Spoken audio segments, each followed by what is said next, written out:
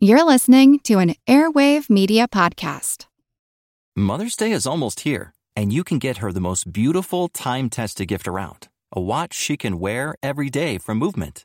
Whether your mom is into classic dress watches, rare and refined ceramics, or tried-and-true bestsellers, Movement has something she'll love. And right now, everything at Movement is up to 50% off site-wide during their Mother's Day sale.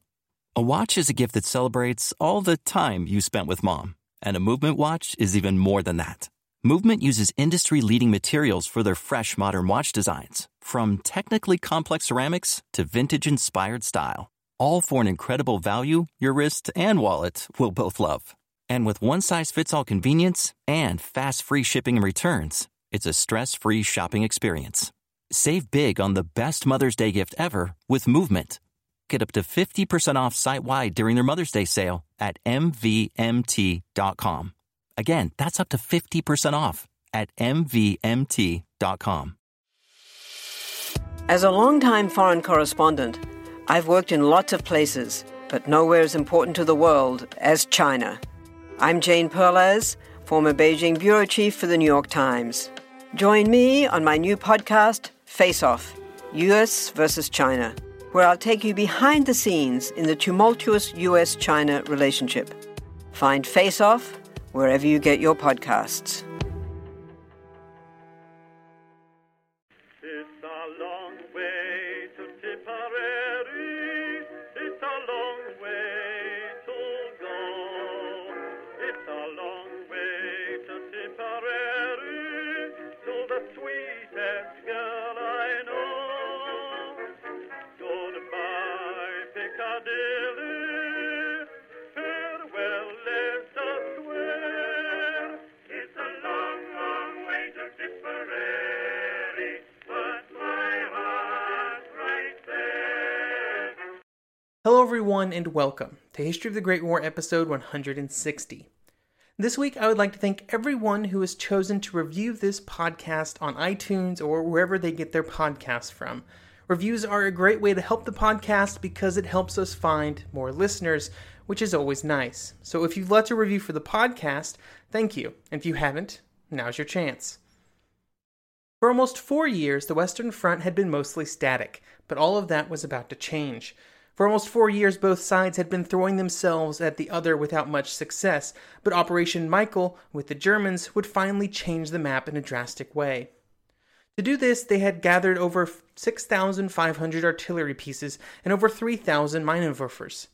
They also had assembled a massive superiority of men and in the air. This would be the great moment, the beginning of the Kaiserschlacht, hopefully the beginning of the end of the war. The only question would it be successful? If it was, how much would the Germans gain? In the darkness before the infantry assault began, final orders were issued all along the front. On the British side, they prepared for the coming attack. Here is Private F. Plumer of the 24th Machine Gun Battalion. Quote, "We set about getting as much ammunition as possible handy around us, filling all of our spare belts, getting extra cans of water for cooling the machine guns, putting out bits of camouflage, and generally speaking, getting ready. Personally, I wondered what it would be like. I think I imagined that the Germans would stumble unwittingly up to our guns, and that we would shoot them all down and then resume our previous pattern of life. I felt that nothing would hit me. I felt I was fireproof." End quote. On the German side, men prepared to move forward, like Lieutenant Ringhold Spengler of the 1st Bavarian Division, who was in high spirits. Quote, "This display of military power made us hope that the long depressing years of war would soon come to a swift and victorious end. Perhaps now we would have the upper hand." All along the front, the German pioneer units had crawled out between the lines. Their goal was to make sure that the wire was cut so that the assault troops could pass quickly through. Graffiter Paul Kretschmer was among these men. Quote, "Then we reached the barbed wire, our objective, but there was nothing for us to do. The wire was completely destroyed. There wasn't really any trench left, just craters and craters. Now I looked back the way we had come and saw a swarm of men following. I couldn't stop a lump coming to my throat. Only a few of the enemy had survived the storm. Some were wounded. They stood with hands up. There was no need to tell them. They got the message. To the rear." As the first assault troops moved through, many would encounter almost no resistance in the first trenches. Fusilier Waldemar Schliemann of the 5th Guard Grenadier Regiment discussed his experience in the first few waves of the German troops. Quote, "I saw my first Englishman, dead, headless, in the British trench. In my mind, I saw a map of England and Ireland, and I thought that somewhere there would be sadness. We had not been fired upon at all, and our first realization that we had reached the British front line was the sight of this dead man. We could hardly realize that this had once been a trench. It was difficult to see the line of it. It had been so heavily shelled by our artillery, and very hard, and yet most welcome. Then it was time for us to get on again." This was not atypical. Many German troops would not see any British soldiers for hours, and those that did usually did not find them in any mood to fight. Here is Lieutenant W.B. Scott of the 6th Somerset Light Infantry, who would be one of the British soldiers near the front when the attack began. Quote, "It was very foggy, and I heard no firing at all. If I had been more experienced, I would have known that what was happening, but the first I knew that the Germans had attacked at all was when I went around the traverse of the trench and walked into this horrible little German with thick glasses on. It was the first German I had ever seen. He put his bayonet at the center of my stomach and said, 'Comrade, yes or no?' I said yes." As they progressed forward, the German troops were still cloaked in a heavy fog, which caused many units to get lost, but it also made it difficult for the British to coordinate their defense. There were units that did manage to mount some resistance, but they were usually not very successful. Gunner Walter Lugg would be behind the front, but would soon find himself near the front lines and preparing to leave. Quote, "The chaps who weren't handling the guns lay out with rifles to hold off the Jerries when we stopped firing. I was handling one of the guns, so I had to help to get the breech block out, take the number 7 sights away. Most of us managed to get back all right, creeping away in runs or twos." Behind the front, officers were slow to begin to react. Here is Private Alex Jameson of the 9th Division, who would be part of some reinforcements pushed forward in the early hours of the attack to try and stem the tide. He would not find much to work with in terms of defenses. Quote, "We were right out in the open, and we were told to lie down on some slightly raised ground and to make some sort of protection by digging in with our entrenching tools. Well, an entrenching tool is completely useless as a piece of equipment, unless it is meant to protect the base of your spine when it's hanging from your belt. But it only added to the weight and we had to carry when we were on the move. The small pile of earth I managed to throw up was absolutely laughable." While the frontline positions were falling, the German assault troops continued to push forward. They would next run into the main positions of the forward zone. These positions were much more heavily manned and armed when compared with the front lines, as they were designed with the purpose of slowing down any German attack. There were good solid positions with heavy machine guns, trench mortars, and even some 18-pounder field guns designed to work as anti-tank guns. Here the fog once again helped the Germans, even if it did cause some disorganization in their units. They handled this disorganization gracefully, and when units collided, their leaders would get together, determine roughly where they were, and then move off in opposite directions. The designed flexibility of the German tactics became a real asset in this kind of environment, since individual units were expecting and trained to work alone without clear information about the situation around them. Overall, they just kept moving forward. It's probably important to say at this point that while I'm describing the events of March 21st, it needs to be said that while we can tell a pretty coherent story about what was happening on the ground on that day, events were anything but coherent to the people actually involved. Officers and men, even those close to the front, had no idea what was happening. There was little ability to communicate what was happening to the left or to the right, and getting good solid information from the front to the rear was almost impossible. This meant that most of the fighting was small, desperate actions by small units with no clear picture of the wider events. As the German assault troops pushed forward, they were running into stronger positions, and in some cases barbed wire that was still intact. What they found in front of them was a series of redoubts, and they tried to push between them. This would allow the attack to continue while follow-on units would deal with the British redoubts. These strong British positions would have worked well against more traditional offensives, but since the Germans were planning to push past strong points anyway, it played right into their hands. By concentrating the defense in nice, small, compact areas, the British allowed themselves to be easily cut off. Sure, some of the defense of the redoubts would last for the rest of the day, but by that point they were fighting German units who were not even supposed to be trying to push forward anyway. Here is Private G.H. Leadham of the 1st Leicesters. Quote, "To tell you the truth, I didn't want to die, but I thought we were going to. I didn't think we were going to see the sunset, but I remember thinking that whatever they did to us, and we had at least earned our bob that day. Mind you, we had no fancy ideas about fighting to the last man." And here is Private J. Parkinson of the 16th Machine Gun Battalion. Quote, "We were in action for some time, and I think we hit many Germans. Then it went quiet, and I thought that we had stopped them. I was loading another belt into the gun when I felt a bump on my back. I turned around, and there was a German officer with a revolver in my back. 'Come along, Tommy, you've had enough.' I turned around then and said, 'Thank you very much, sir.' I know what I would have done if I had held up by a machine gunner, and I had that revolver in my hand. I'd have finished him off. But he must have been a real gentleman. It was 20 minutes past 10. I know the minute because I looked at my watch." As the German battle units moved up and began really trying to take the redoubts, they often found them strongly held, and they were forced to wait for heavier weapons to be brought forward before making their final assaults. Inside the redoubts, each officer in charge had to make decisions about when and if to retreat. There were officers at the front who could have ordered the retreats, but they were supposed to wait for orders from their brigade commander before ordering such a movement. In many cases, these brigade commanders never even really knew what was happening. Here is Captain H. Davies, a brigade intelligence officer, explaining the confusion. Quote, "The battalions normally sent in situation reports before breakfast, but we had heard nothing that morning. We stood around Brigade HQ in a sunken road. It was foggy and noisy, and we had no idea what was happening. We had a little conference, and the brigadier decided that someone ought to go up to the front, see what was happening, and report back. I, as intelligence officer, was chosen to go. I and my groom set off on horseback. I don't know how we ever got there. I had a wonderful horse, and he cleared barbed wire and empty trenches. He was taking me, I wasn't taking him, but we never saw a soul." By the time brigade commanders found out what was happening, retreat was often already impossible because the surviving forward positions were already surrounded. The retreats that did happen were often due to small units just deciding that, hey, we've put up enough of a fight, it's time to go. These units often put up heavy resistance before deciding to retire, and by that point the only available options were either surrender or die. It would take the Germans another hour and a half for most of the positions in the forward zone to fall to their attacks, and by midday there were only a few redoubts still holding out.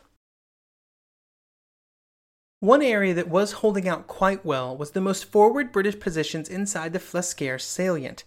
The salient was the point in the line that had been created by the Battle of Cambrai near the end of 1917, and instead of attacking this area, the Germans had decided early on that they would just bypass it. They would instead focus on attacking to the north and south of the salient, and then attempt to encircle it and cut off the troops inside.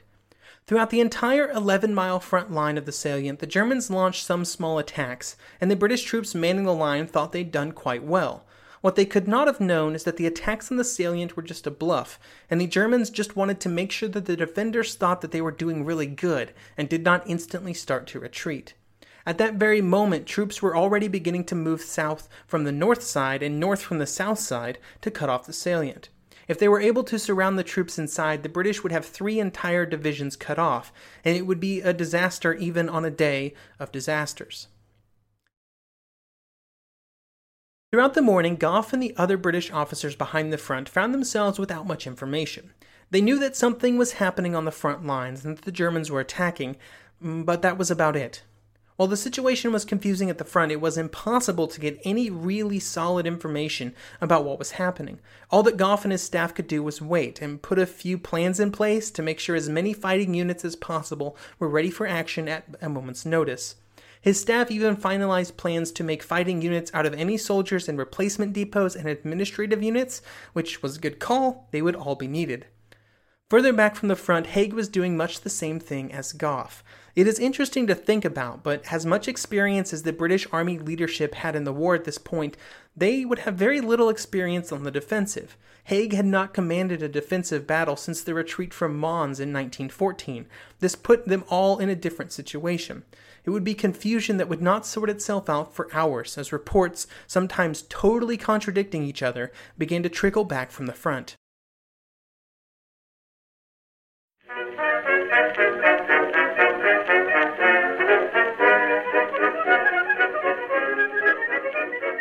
Mother's Day is almost here, and you can get her the most beautiful time-tested gift around. A watch she can wear every day from Movement. Whether your mom is into classic dress watches, rare and refined ceramics, or tried and true bestsellers, Movement has something she'll love. And right now, everything at Movement is up to 50% off site-wide during their Mother's Day sale. A watch is a gift that celebrates all the time you spent with mom. And a Movement watch is even more than that. Movement uses industry-leading materials for their fresh modern watch designs, from technically complex ceramics to vintage-inspired style. All for an incredible value your wrist and wallet will both love. And with one-size-fits-all convenience and fast free shipping and returns, it's a stress-free shopping experience. Save big on the best Mother's Day gift ever with Movement. Get up to 50% off site-wide during their Mother's Day sale at mvmt.com. Again, that's up to 50% off at mvmt.com.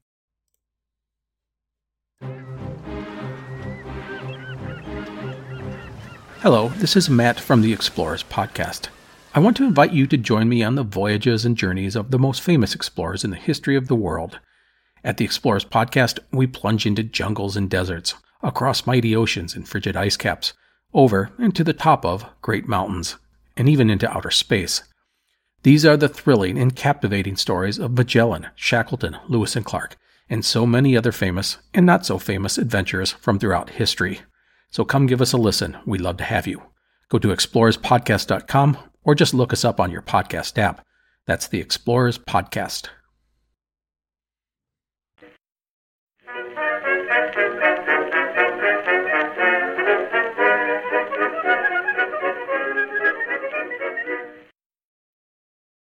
For the German officers behind the front, the situation was a bit simpler. Just keep pushing troops forward and trusting those already sent to keep moving.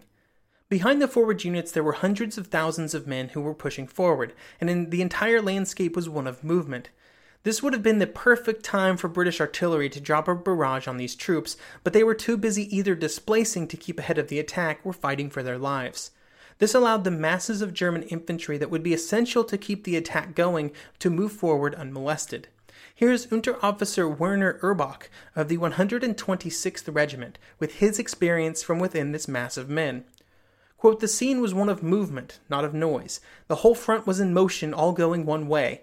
It was a silent march, just the occasional order to stop and lie down or move on again. We heard no shooting. Where was the British artillery? Our artillery was silent too because they had started to move forward also. Our infantry ahead didn't seem to be fighting at all either. We didn't speak much. The exertion was just too much. We thought that the English had withdrawn and concentrated all their reserves well back. We kept asking where the English were, but no one knew. We believed that we had at least broken right through the English front, and that the moment we had all awaited all through the war had arrived. Now we could finish it off. It was a thrilling moment." Along the rest of the front, the German attack was now coming up to the main battle zone, the first line of which was called the Red Line. They reached these defenses around noon, although there's a huge variance on the specific time.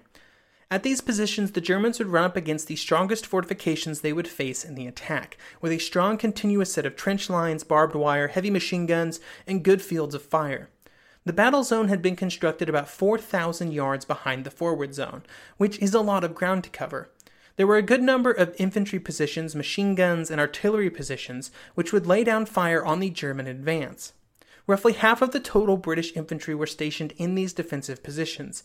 To compound all of these problems, the Germans were also moving away from their artillery, which was even at that moment beginning to move forward to continue to supply the attack with fire. The final problem for the Germans was that the fog that had been so useful to them early on was finally starting to burn off, which made them more vulnerable to British fire.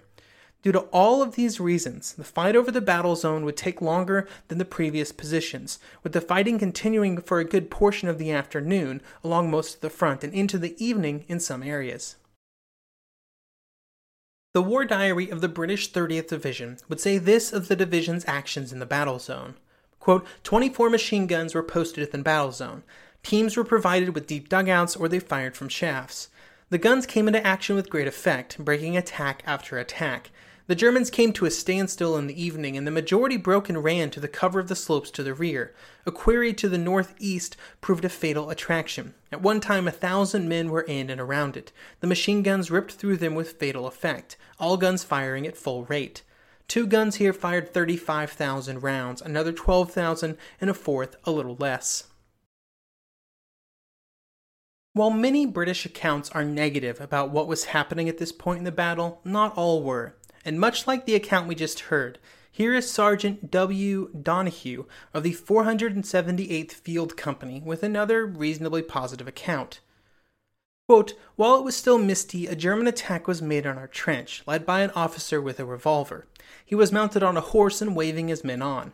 After 2 years of trench warfare with rarely a chance to see a German, let alone fire at one, this was an opportunity too good to miss. So I took careful aim and squeezed the trigger, and had the satisfaction of seeing him fall from his horse, which then turned back and galloped off into the mist, followed by his men at a double. As my section were all also firing at the same time, I cannot be certain that it was my bullet which brought about the end of the attack. In a curious way, I quite enjoyed the battle. I expect it was because I had not previously been in a position to engage the enemy at close quarters, and at my age, then 22, I was thoroughly enjoying myself, with no thought of the consequences. I think the same could be said of most of my comrades." While the fighting was desperate, the British were soon under pressure all along the front as fresh German divisions continued to pour into the fight. Everywhere was a mass of confusion as some German units began to finally make their way through, while small British units mounted small counterattacks. In some places, the British defenders held out for a time, only to then be surrounded due to the successes of the Germans on either side. All along the front, the British artillery soon found themselves in a risky situation. Some batteries who had already been pulled back, but there were some who were still near the fighting. In many cases, they were forced to engage advancing German troops over open sights, something they had not done since the early days of 1914. Here is Sergeant J. Sellers describing the desperate defense of one of the guns. Quote, "All available rifles were collected and all ranks ordered to take cover behind the roofs of the gun pits, signal shelter, etc. The number 1 of gun crews were instructed to remove the dial sight from abandoned guns. My limber gunner went one better and took off the dial sight carrier as well. Nobody was going to use my gun with any accuracy. The number of rounds we'd fired made a new calibration necessary anyway. Then we were given instructions to make a run for it to a trench line some 100 to 200 yards behind, through a gap in the wire which was almost surrounded our position. We were on no account to stop to pick up casualties.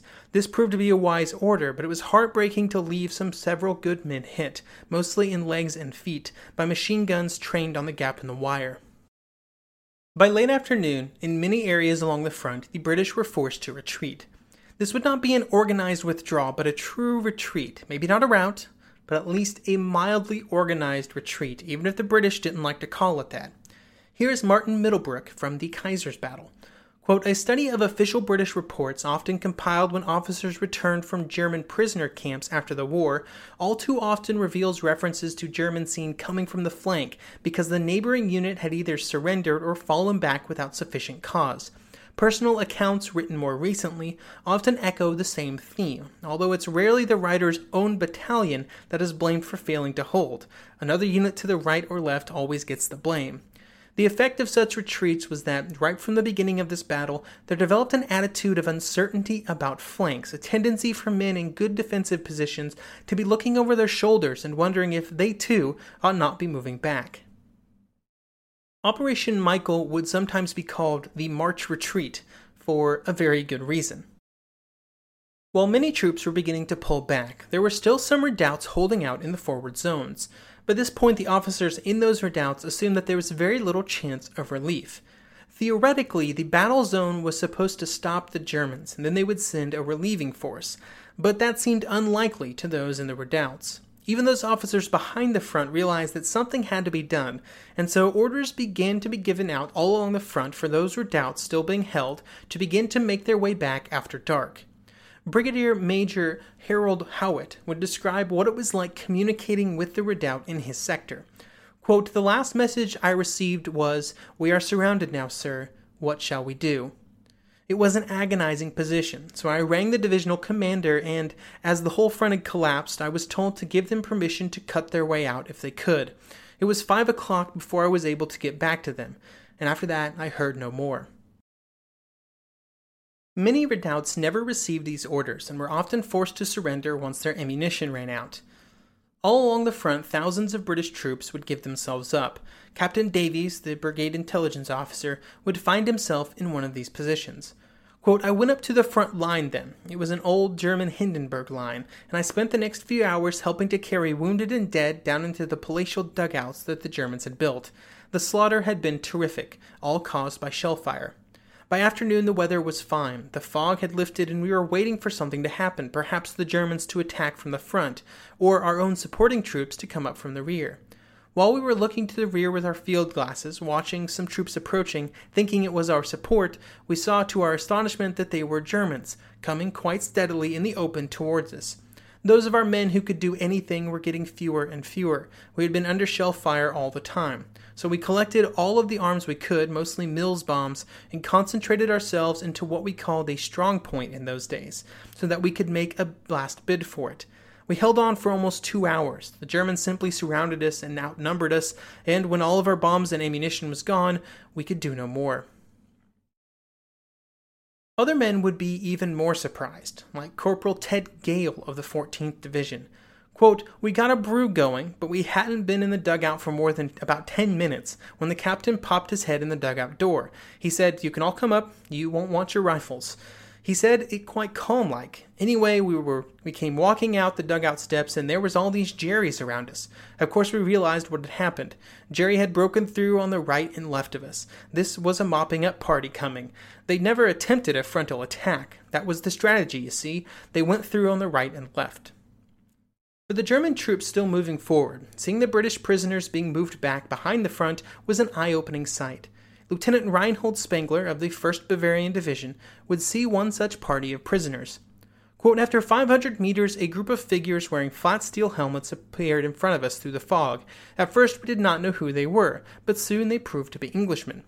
They carried no weapons and had raised their arms in the air as a sign of surrender. Coming closer, I could see by the expression on their faces that they had experienced a terrifying time during the last hours of the bombardment. So to summarize, March 21st had been a very bad day for the British, but join me next episode to find out how they are about to get much worse.